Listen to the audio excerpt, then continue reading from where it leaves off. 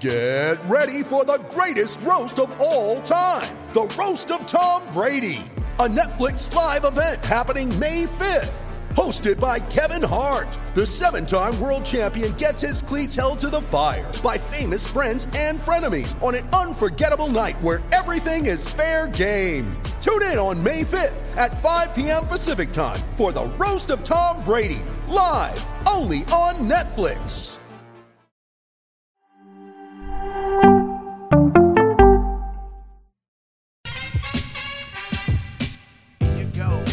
Here you go.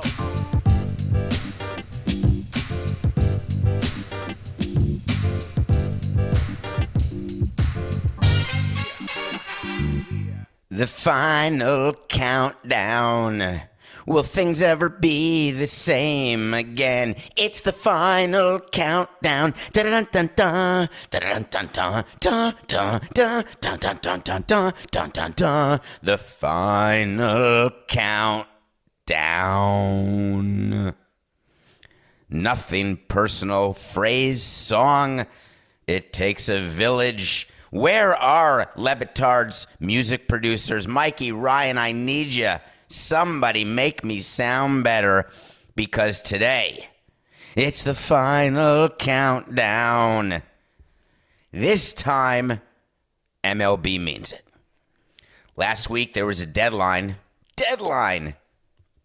If you don't do something by this time, then there will be a consequence. We don't have a deal by last week. Listen here, players. If there's no deal by last Monday, the 28th, games will be missed.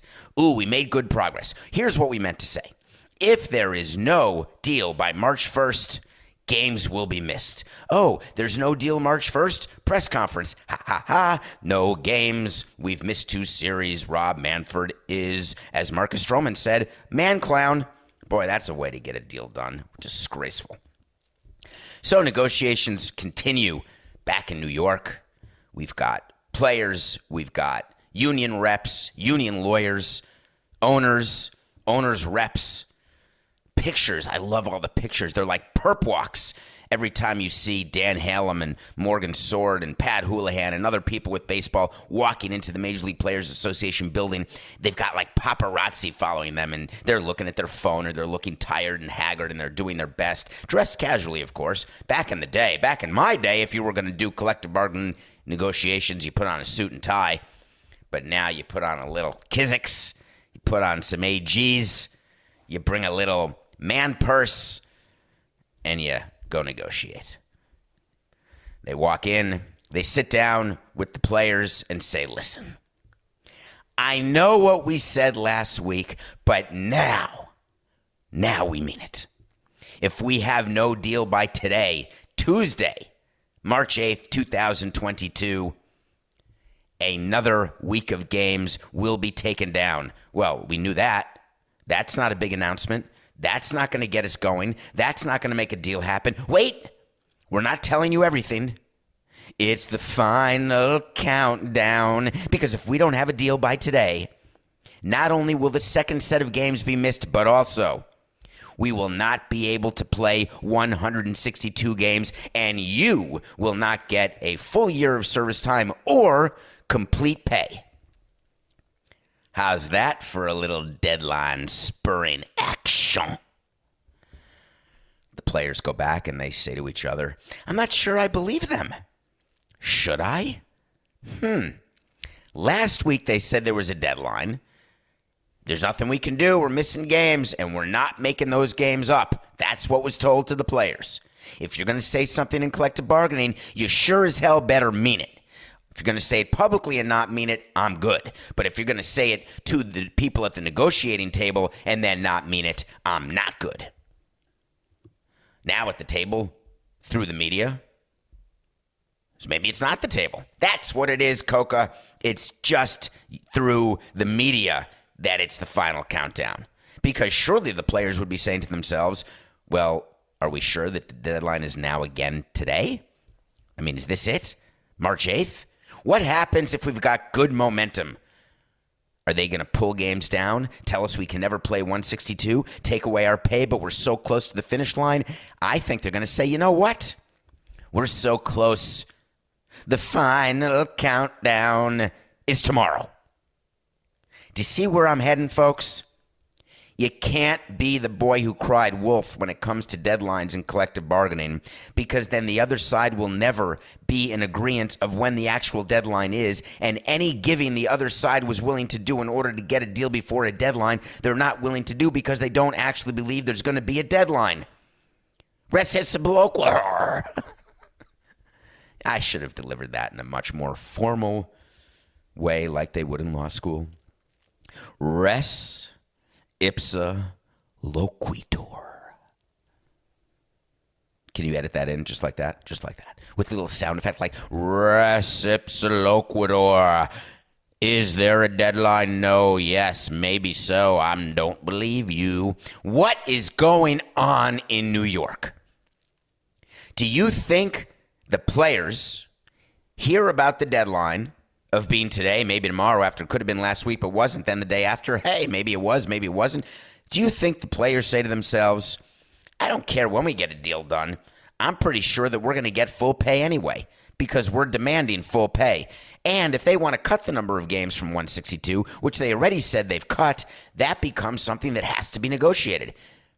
You see, the league can't unilaterally just wake up and say, hello, my name is Elder Campbell, and I would like to say that we will have a 100-game season. Doesn't work that way. You have to negotiate the number of games, the pay.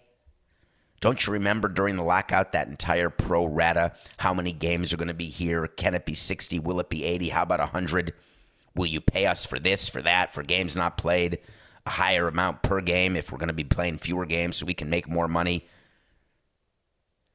And the commissioner had been given the power to implement a 60-game season when they couldn't come to an agreement. And now they're in a grievance about whether or not the league did everything it could to play more than 60 games. And we've got a grievance outstanding, which, by the way, is also part of this collective bargaining negotiation, as we discussed yesterday. So the owners are trying to find a way to get urgency.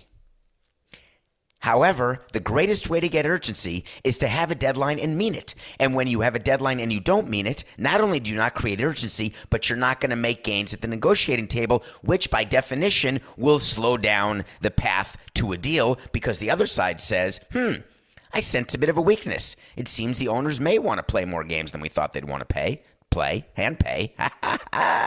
You can forget the L in both those sentences are right. Maybe the owners don't want to pay as much as they want to pay, but they want to play as much as they can play. But we want to play as little as we can play while getting paid as much as we can get paid. You just change that Y to an ID, AID, and we've got ourselves an argument. So they sit at the table and they say, we moved on CBT. What? You did? You're not at 220 anymore? Are you at 238 where we are? Now we're at 228. Oh, that should be enough in the public court of public opinion. MLB changed, finally, the first year of this competitive balance tax, this huge issue that impacts 6 or 7 teams and maybe a few players. Of course, the union's still forgetting about the majority of their players who will never see that extra money. Then the union says, I wonder what they're offering in addition to moving to 228. And then we hear the magic word, and you see Natalie Portman. Hi, Natalie. No strings attached. Hi, Ashton. How you doing? I know you came out at the same time of Friends with Benefits, but we're not talking about Friends with Benefits. We're talking about the number of strings that are attached to an offer by the owners to increase the level of CBT where they can say to the public, look, we compromised. Then the leak comes out, but there are strings attached. What are those strings? We're going to find out. I'll tell you what the strings are. The strings are those created by the owners when they're told by the commissioner that they want to put forward an offer that changes the minimum CBT in the first year from 220 to 228. The first thing the commissioner has to do is call the 4 teams who voted no on even the vote to 220. Remember, you had the Angels, you had the Diamondbacks, you had the Reds, you had the Tigers. Those 4 teams voted no, but that proposal still gets given because a 26-4 vote is enough to ratify a deal, which means it's enough to offer to the players. Now you go back to the 4 owners and say, hey, we're now up to 228. Any thoughts? Well, I was a no. I'm still a no. Well, are you sure you're a no? Look at what else we're getting. In addition to moving it up, which you don't like, look at the strings we have.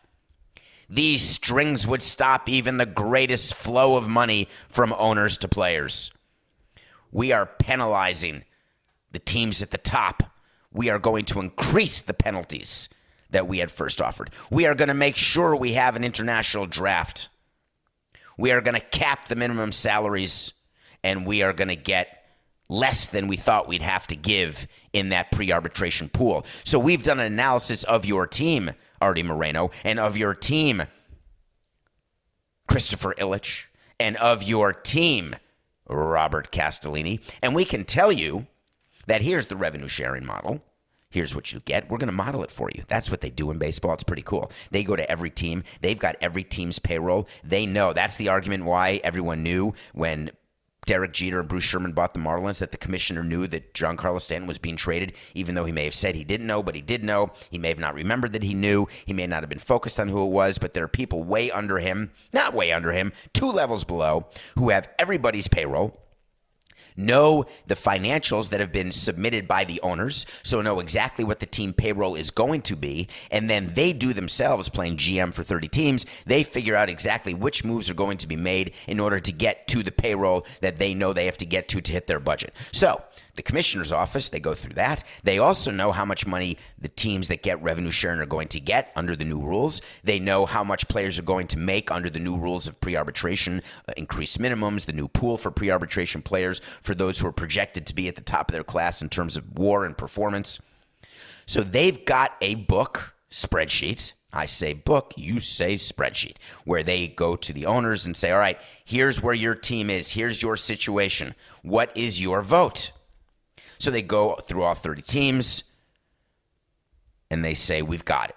We've got 23 yeses. We've got 7 nos. We are going to make a proposal to the players today, and this proposal is such that it is the most we can go, and this is the fastest we can go to get to a deal today. Why is today a real deadline? The players ask.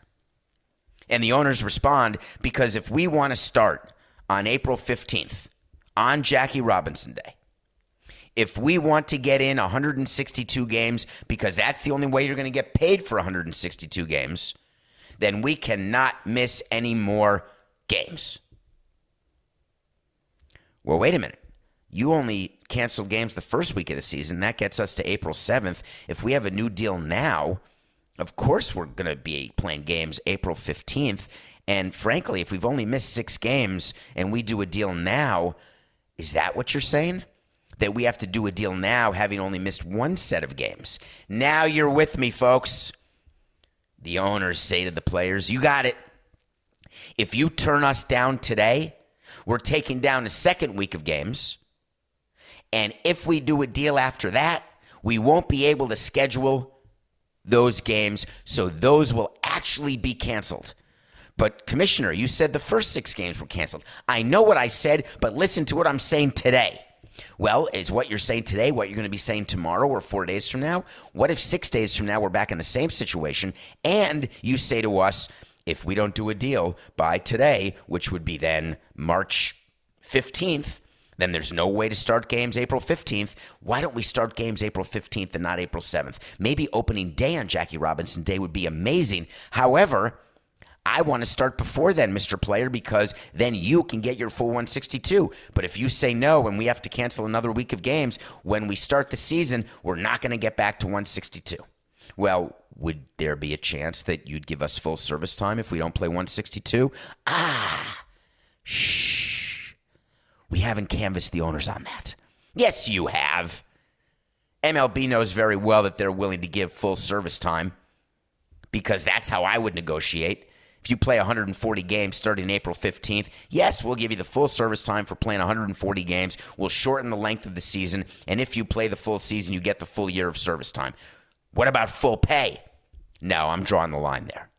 I'm not giving you 162 games to pay to play 140 games. No chance, toilet pants. Wait a minute. Are you sure, Rob, that you won't do that? Let me talk to the players. Let me talk to the owners, because I think that if we cut a deal a week from today and you promise to pay us 162 games worth of money, even though we play 140, and we get full service time, I think I could get the players to do that deal.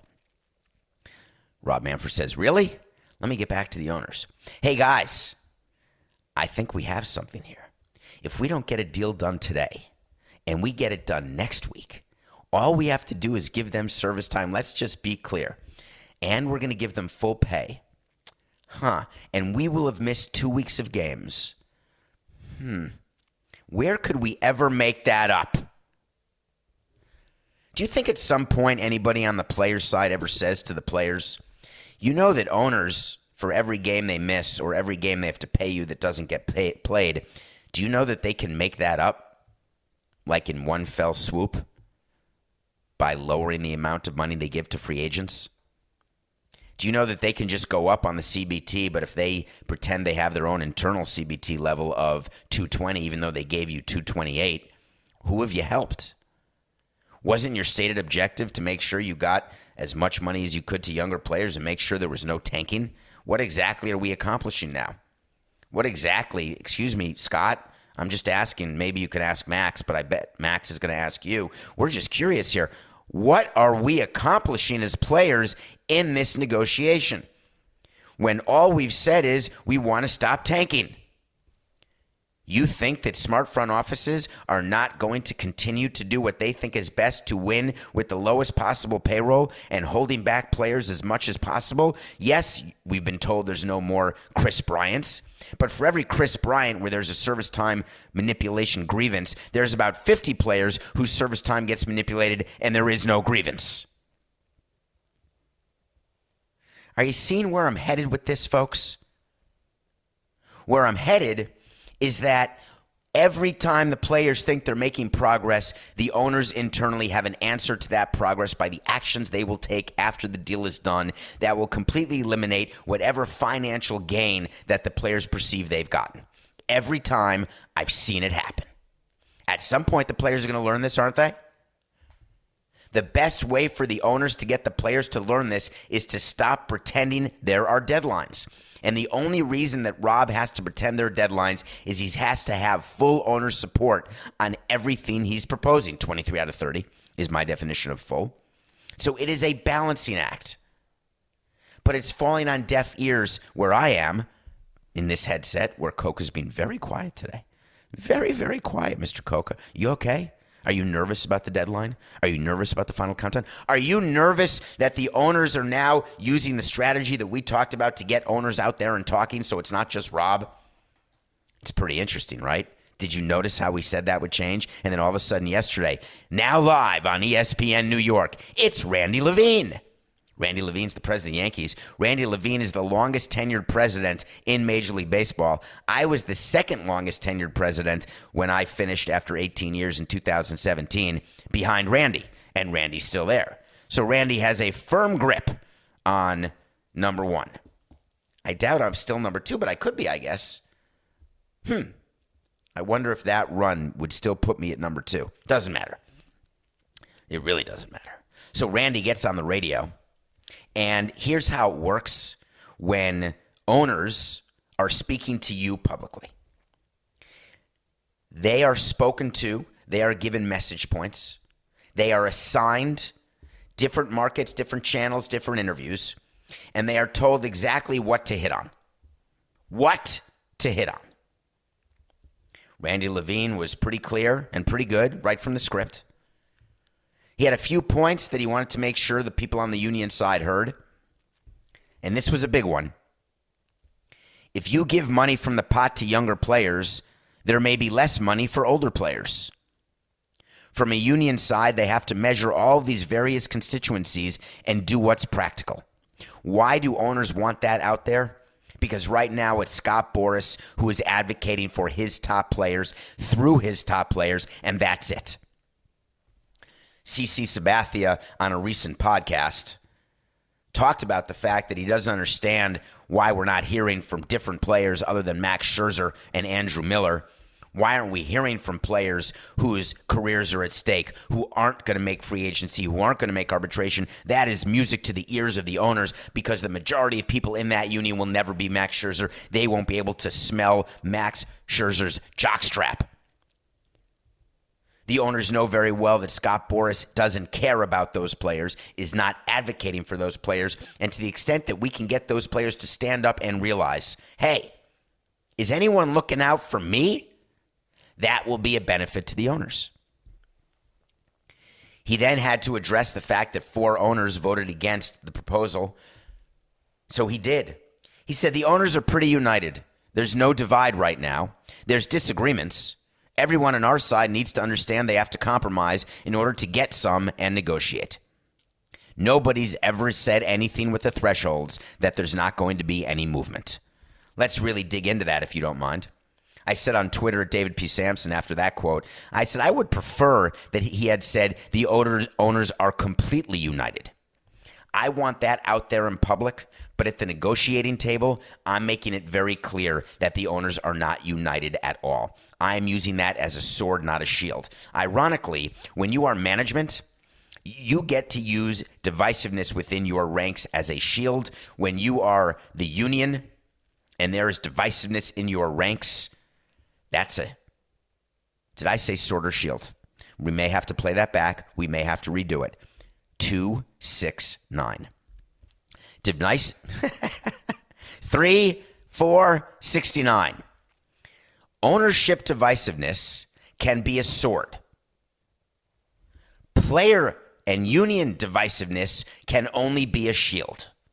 What I mean by that is you can't play offense with a union that's divided, but you can play offense with an ownership group that's divided. How? You go to the table and you say, hey, I appreciate what you want here, Scott, but I don't have the votes, so I can't give it to you. I can't even promise I can give it to you because there's no way I can get those votes. Here's the teams who won't do it. Feel free to call them, Scott. I know you're going to. So are you sure you want to keep asking for more when I already am only 26-4 and we are basically 4 away of 22-8, which is game over? And you realize, of course, that more lost time accrues negatively to the union way more than it does to the owners. All the talk out there in the media about how bad it is for owners and for the game of baseball if we miss games, if they miss a season. A missed season hurts a player way more than it hurts an owner. It's not even close. When you add up the lost salary to players who will never get it back, and you add up the lost revenue to the owners who will absolutely get it back because they control their profitability, they control their costs, where players do not control anything, who do you think has the intestinal fortitude? Who do you think has the sword and not the shield?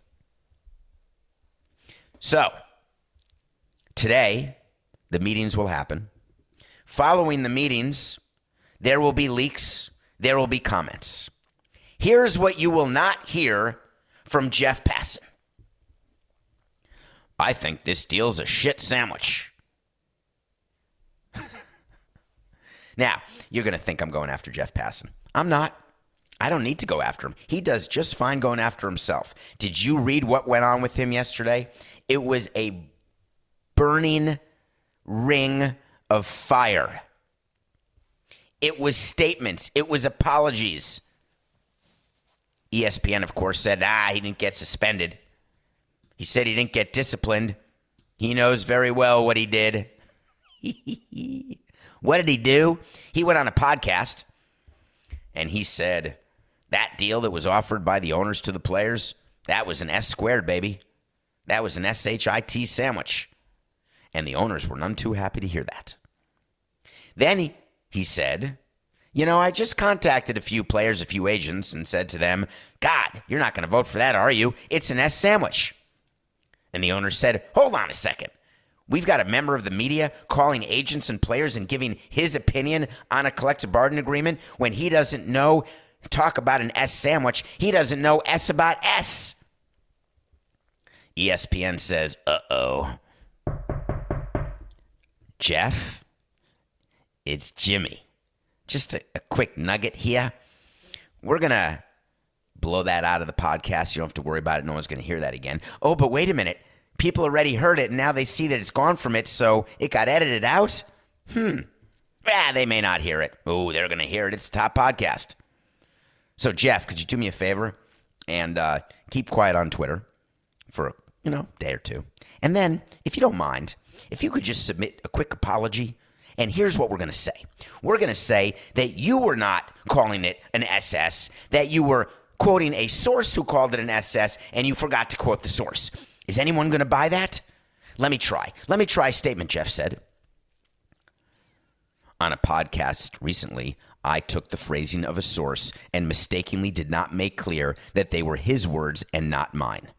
ESPN and fans rightfully expect me to be objective, and my record shows I'm extremely committed to representing all sides of a story. Horse hockey!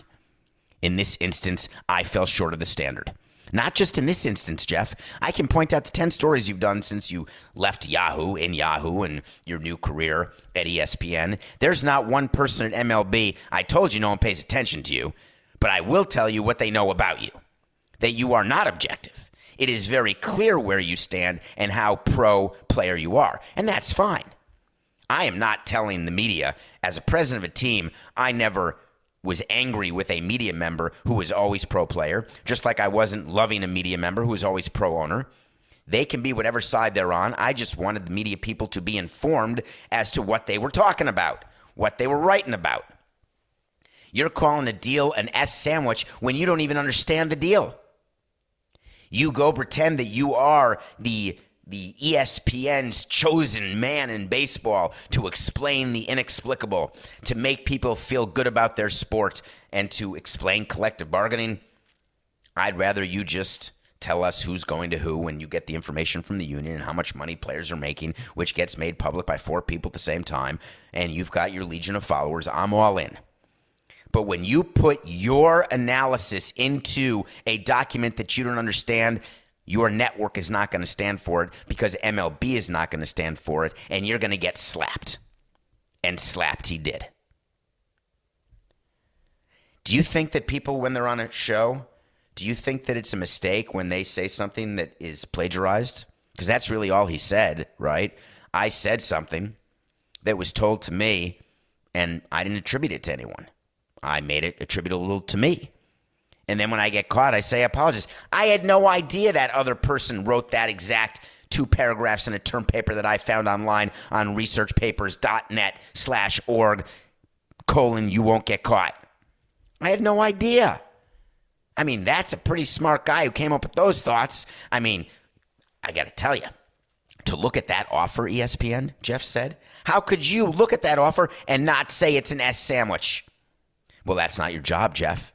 Your job is not to evaluate the offer. Your job is to try to create solutions and try to properly reflect what both sides are saying about the offer that they received and or gave. How does that end? He's not going to get fired. He's embarrassed. He won't admit that. MLB is furious. They will admit that. ESPN, they pretend they're furious to appease MLB, but they're fine. Creates a nice little moment. A little buzz for baseball. So the deal will come forward today. What I'm looking for is to see how Passan tweets about it, what he says. As for him calling agents and players directly and saying it's a bad deal, I can't imagine why you're going to vote for this. Heaven forbid if he actually did that. Now, he says, I looked at the offer and the next morning I texted a few players and I texted a few agents and I said to all of them, are you really going to take this S sandwich? Was he talking about someone else, I guess? Maybe someone said that to him. And then if you're being interviewed, why wouldn't you say, yeah, I spoke to a source who told me that he looked at the offer, he texted a few players, he texted a few agents, he said to all of them, are you really going to take this S sandwich? But then he said, it's all very interesting to me. So, you know what I think we should do? I think the press should continue to play an objective role. this really happens in politics too, of course. I think you have to know if the press is not being objective, which side they're on. I think the press in baseball does a very good job of trying to either let you know how biased they are, or they hide it completely and make you try to find it like guessing a Wordle. And now with Jeff, we're not going to have a hard time at all. He's going to play it so down the middle these next couple of weeks, which is not really his thing, but he's going to do it. And the reason he's going to do it, he doesn't want to get in trouble. So in the meantime, we're going to find out whether or not it is the final countdown. We're going to see if this deadline is actually a deadline or does it go till tomorrow. There may be some singing. There may be some compromising. But in the meantime, we're still watching movies every day.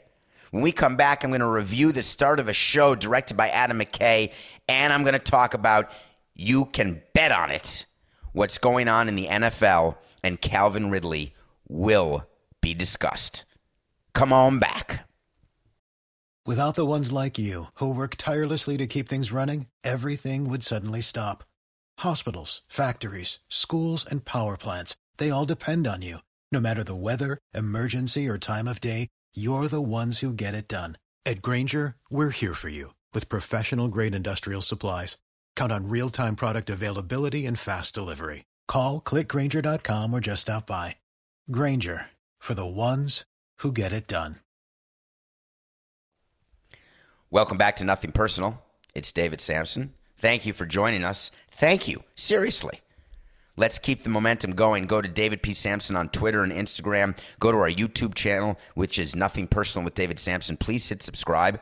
And you can see that I'm wearing a corduroy blazer, which is in the rotation today, which is causing me to schwitz, which is why I've got a handkerchief, which is why occasionally I wipe my brow. And if you're watching on YouTube, but you're listening, sometimes you hear just a little pause. That's when I hit the mute button because I have to cough or sneeze. Achoo. Ready? And so you can see that on YouTube because I go to the left and then it goes silent and then I'm back. If you're listening, you just think it was a PAUSE or maybe an EDIT, but it's not, because the best thing about Nothing Personal, we don't edit. Right, Coca? TV show, HBO Max, Winning Time. Winning Time is about the Los Angeles Lakers Showtime, based on the book by Jeff Pearlman. It stars John C. Reilly. Yes, John C. Reilly. You've heard of him. Talladega Nights. He plays Dr. Jerry Buss, the guy who bought the Lakers from Jack Kent Cooke. Who knows the name Jack Kent Cooke? Raise your hand. Coca, do you know who Jack Kent Cooke was? Do you know what football team Jack Kent Cooke owned, Parcheesi? You may not. You could Google it quickly. The Washington Redskins. Yeah, doesn't matter to the story. Jerry Buss buys the Lakers. Wants to draft Earvin Magic Johnson. The show starts back in 1979, and we are seeing the beginning of Showtime. It's a 10-episode series. It's done to make you think like you're back in the 70s. They dress like the 70s. It's grainy like the 70s. There is fourth wall breaking all the time with Dr. Jerry Buss talking right to you.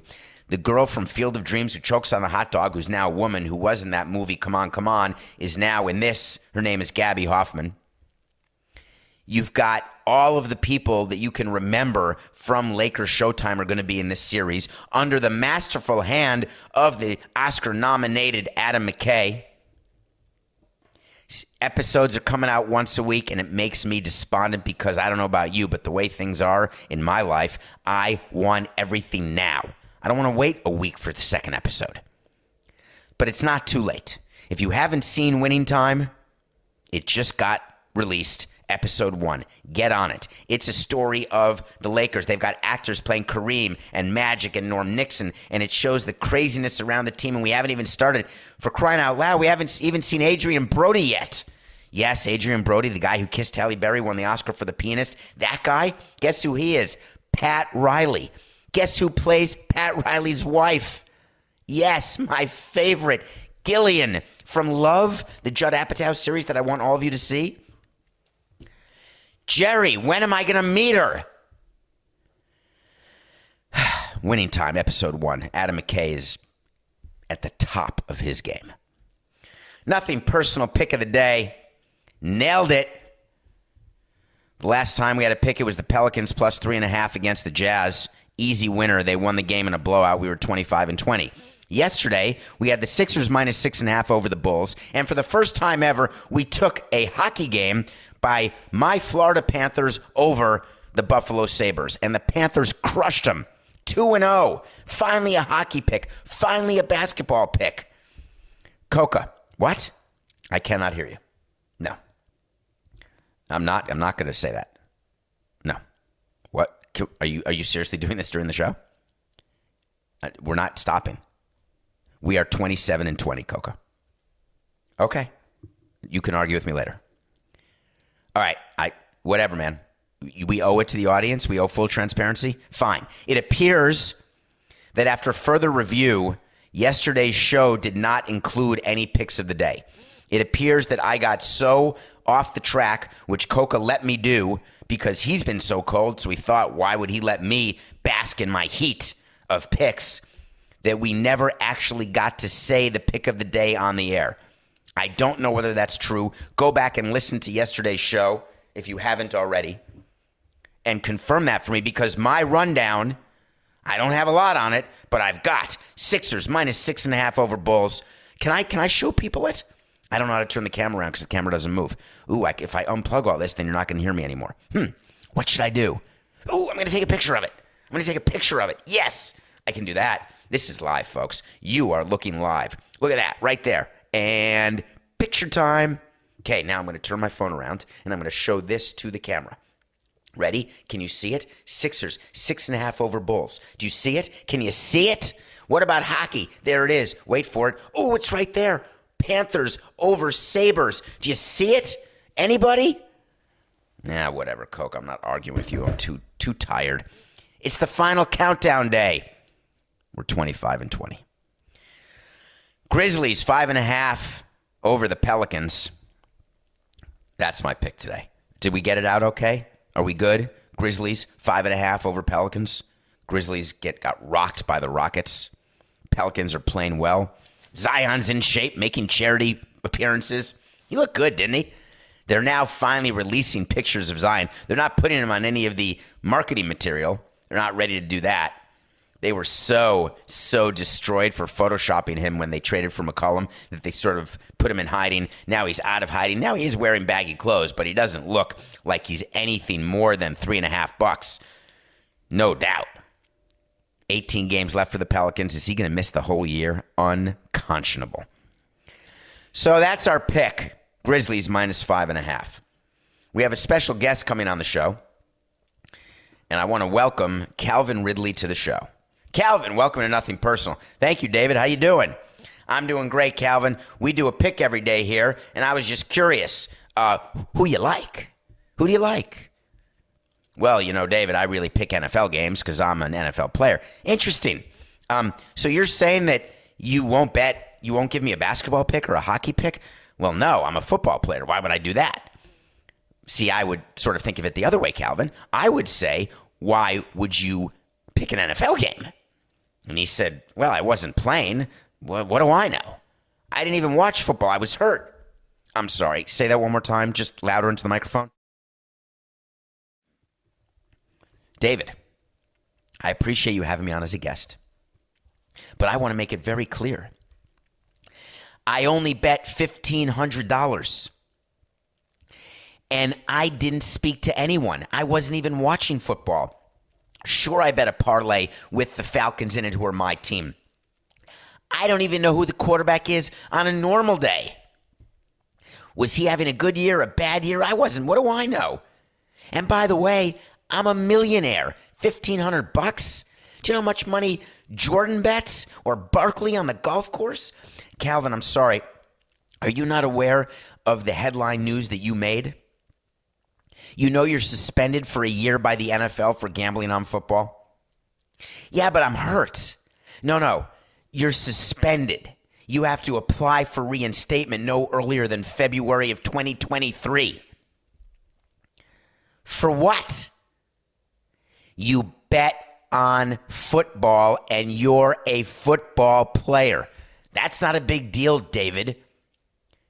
Do you know how much money our team makes by aligning with sports books? David, do you have any idea the amount of revenue the league makes?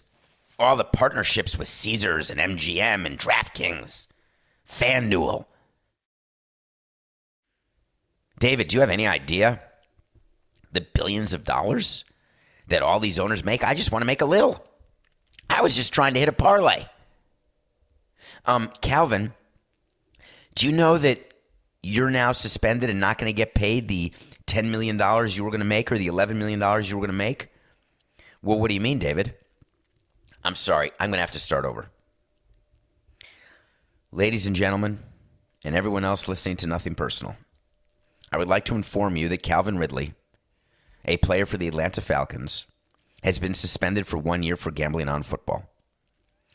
In response to his suspension, he tweeted that he only bet $1,500 and therefore does not have a gambling problem.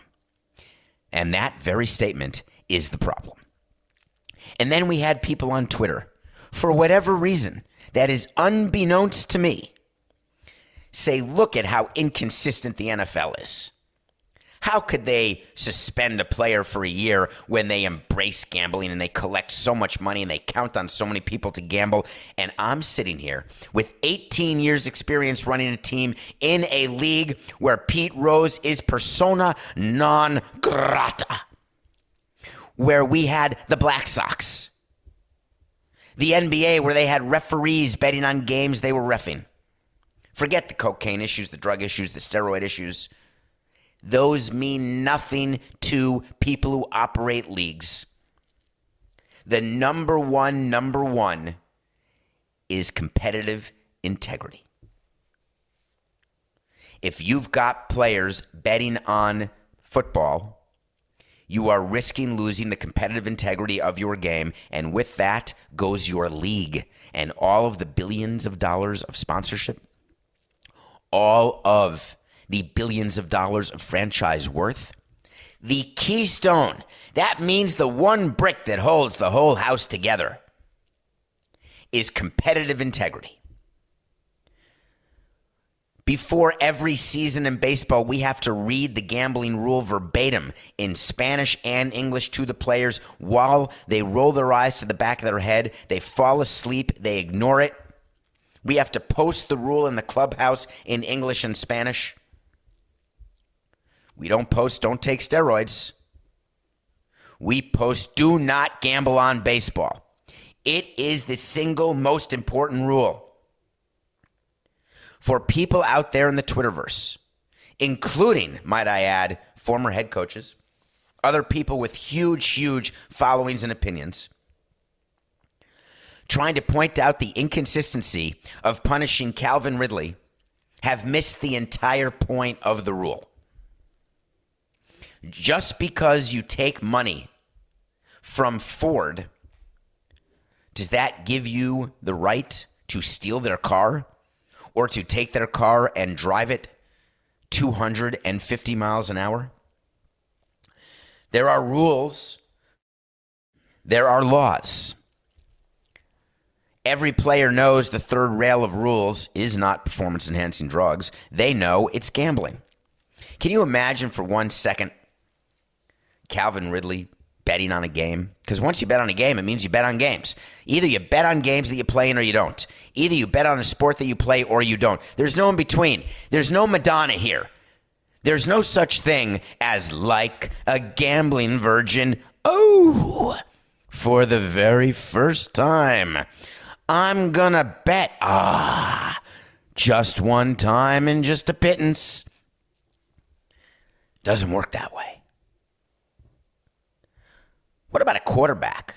I think that'd be good if a quarterback bet a game he was in. What if a quarterback bet against a game he was playing? How about a quarterback who bets on himself for like over yards or something? What if he bets that he won't go over 287 yards and then knows exactly how many yards he has and makes sure he doesn't go over 287 yards? It used to be that gambling players were an issue because they were worried that bookies would get into them.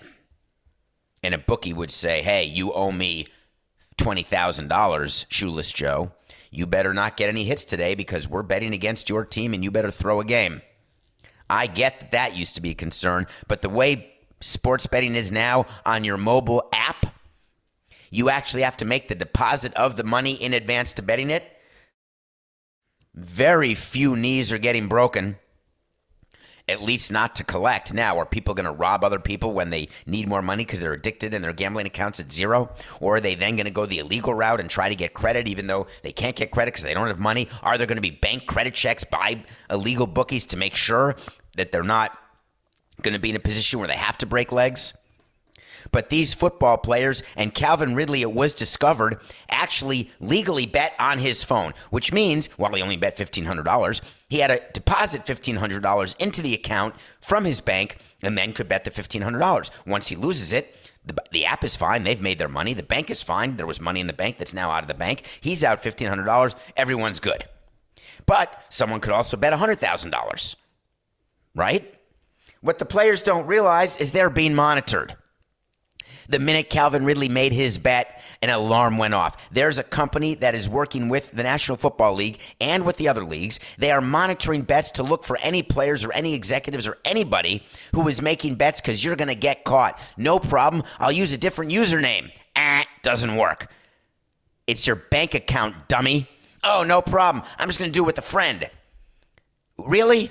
You're just going to Venmo money into a friend's account so the friend can add his money to the gambling account. That'll be like 1 degree of separation. We're going to confuse everybody that even David Strathern and Sneakers will not be able to listen, and track the phone call all the way through 7 different countries. You will not outsmart these people. No chance, toilet pants. Calvin Ridley may appeal a suspension. It's not going to be lowered. Calvin Ridley may never bet again. He likely will never play again in the NFL. Let me tell you a secret to all the players listening and to all the people, young athletes who are becoming players. Do yourself a favor. The best bet to make is no bet at all. Because with these leagues, you're screwing with something way bigger than a $1,500 parlay. You're screwing with business. This is nothing personal.